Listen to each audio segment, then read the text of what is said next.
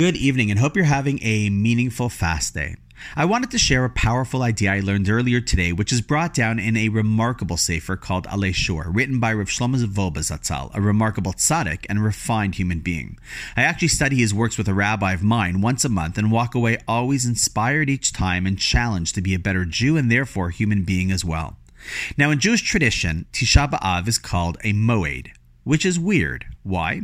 Well, because moed is the Jewish word for a holiday, and is the term we use for any and all of the Jewish festivals. So Sukkot is a moed because we recall and appreciate how God provided for us in the desert for 40 years and continues to miraculously provide for the Jewish people. Pesach is a moed when we recall and appreciate Hashem taking us out of Egypt and how He continues to save us from the clutches of other enemies. Shavuot is a moed when we recall and appreciate having received God's manual for the world and life and our ability to continue learning and living it. There are also halachic, Jewish implications in law for moadim, as there are things that we don't do because of the celebration of the day. Now, knowing this information, there's a question that we must all ask.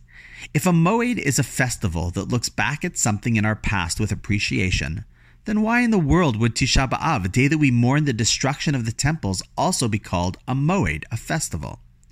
So Rav Wolbe goes on to explain, as he learned from his rabbi, Rav Yerucham Levovitz, that there are two types of moadim, of festivals. There are moadim, or times of feeling close to Hashem, like Sukkot, Pesach, and Shavuos. And then there's a moed of richuk, a festival where you feel far from Hashem, from what's called her Shechina, the presence. Tisha B'Av is a moed of richuk, a festival of distance. Okay, but then the question should be asked, why in the world should there be a celebration of our distance from Hashem? So Rav Wolbe goes on to explain that there are three ways one can be in a relationship with God. One is close, to having knowledge of and feel God's closeness, presence, and love. And there are many people who feel and live that way.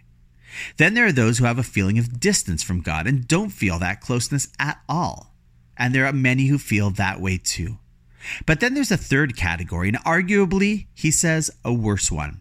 There's a category of someone who is neither feeling close nor distant, but just feeling oblivious to the reality of God altogether. It doesn't even enter into the equation. Now, as Jews, we don't believe in God, but rather we know that God exists. It is something we know for a fact. It might be tough to bring that knowledge into our hearts for various reasons, but it is a fact of Judaism and reality. However, we could still live a life in this third category by simply not giving it any thought or care. That, my friends, was what was taking place in Israel right before the temple was destroyed. Jews had Israel, the temple, our homeland, but were simply not even putting God into the equation until what? Until the temple was destroyed. All of a sudden, it sent shockwaves through the people, and for the first time in a long time, they realized, holy cow, we've grown so distant from God. The whole purpose of the land was to live in His land and develop a partnership and relationship with Him, and instead, we just ended up enjoying the coastal region, delicious Jaffa oranges, and floating in the Dead Sea. And so the land was lost, because the relationship was over.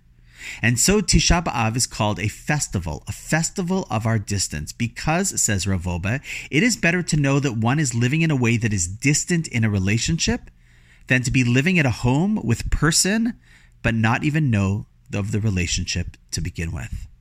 Tisha B'Av was a gift because it was a wake-up call, and the alarm is still ringing today. The alarm that reminds us that we are so distant from God, more so than He is distant from us. And this is a cause actually for celebration, albeit in a more subtle way, since once we know that there is a problem with the relationship, then we can start to work on it. As Elie Wiesel said after suffering the tragedies of the Holocaust, the Jew can live with God or against God, but not without God.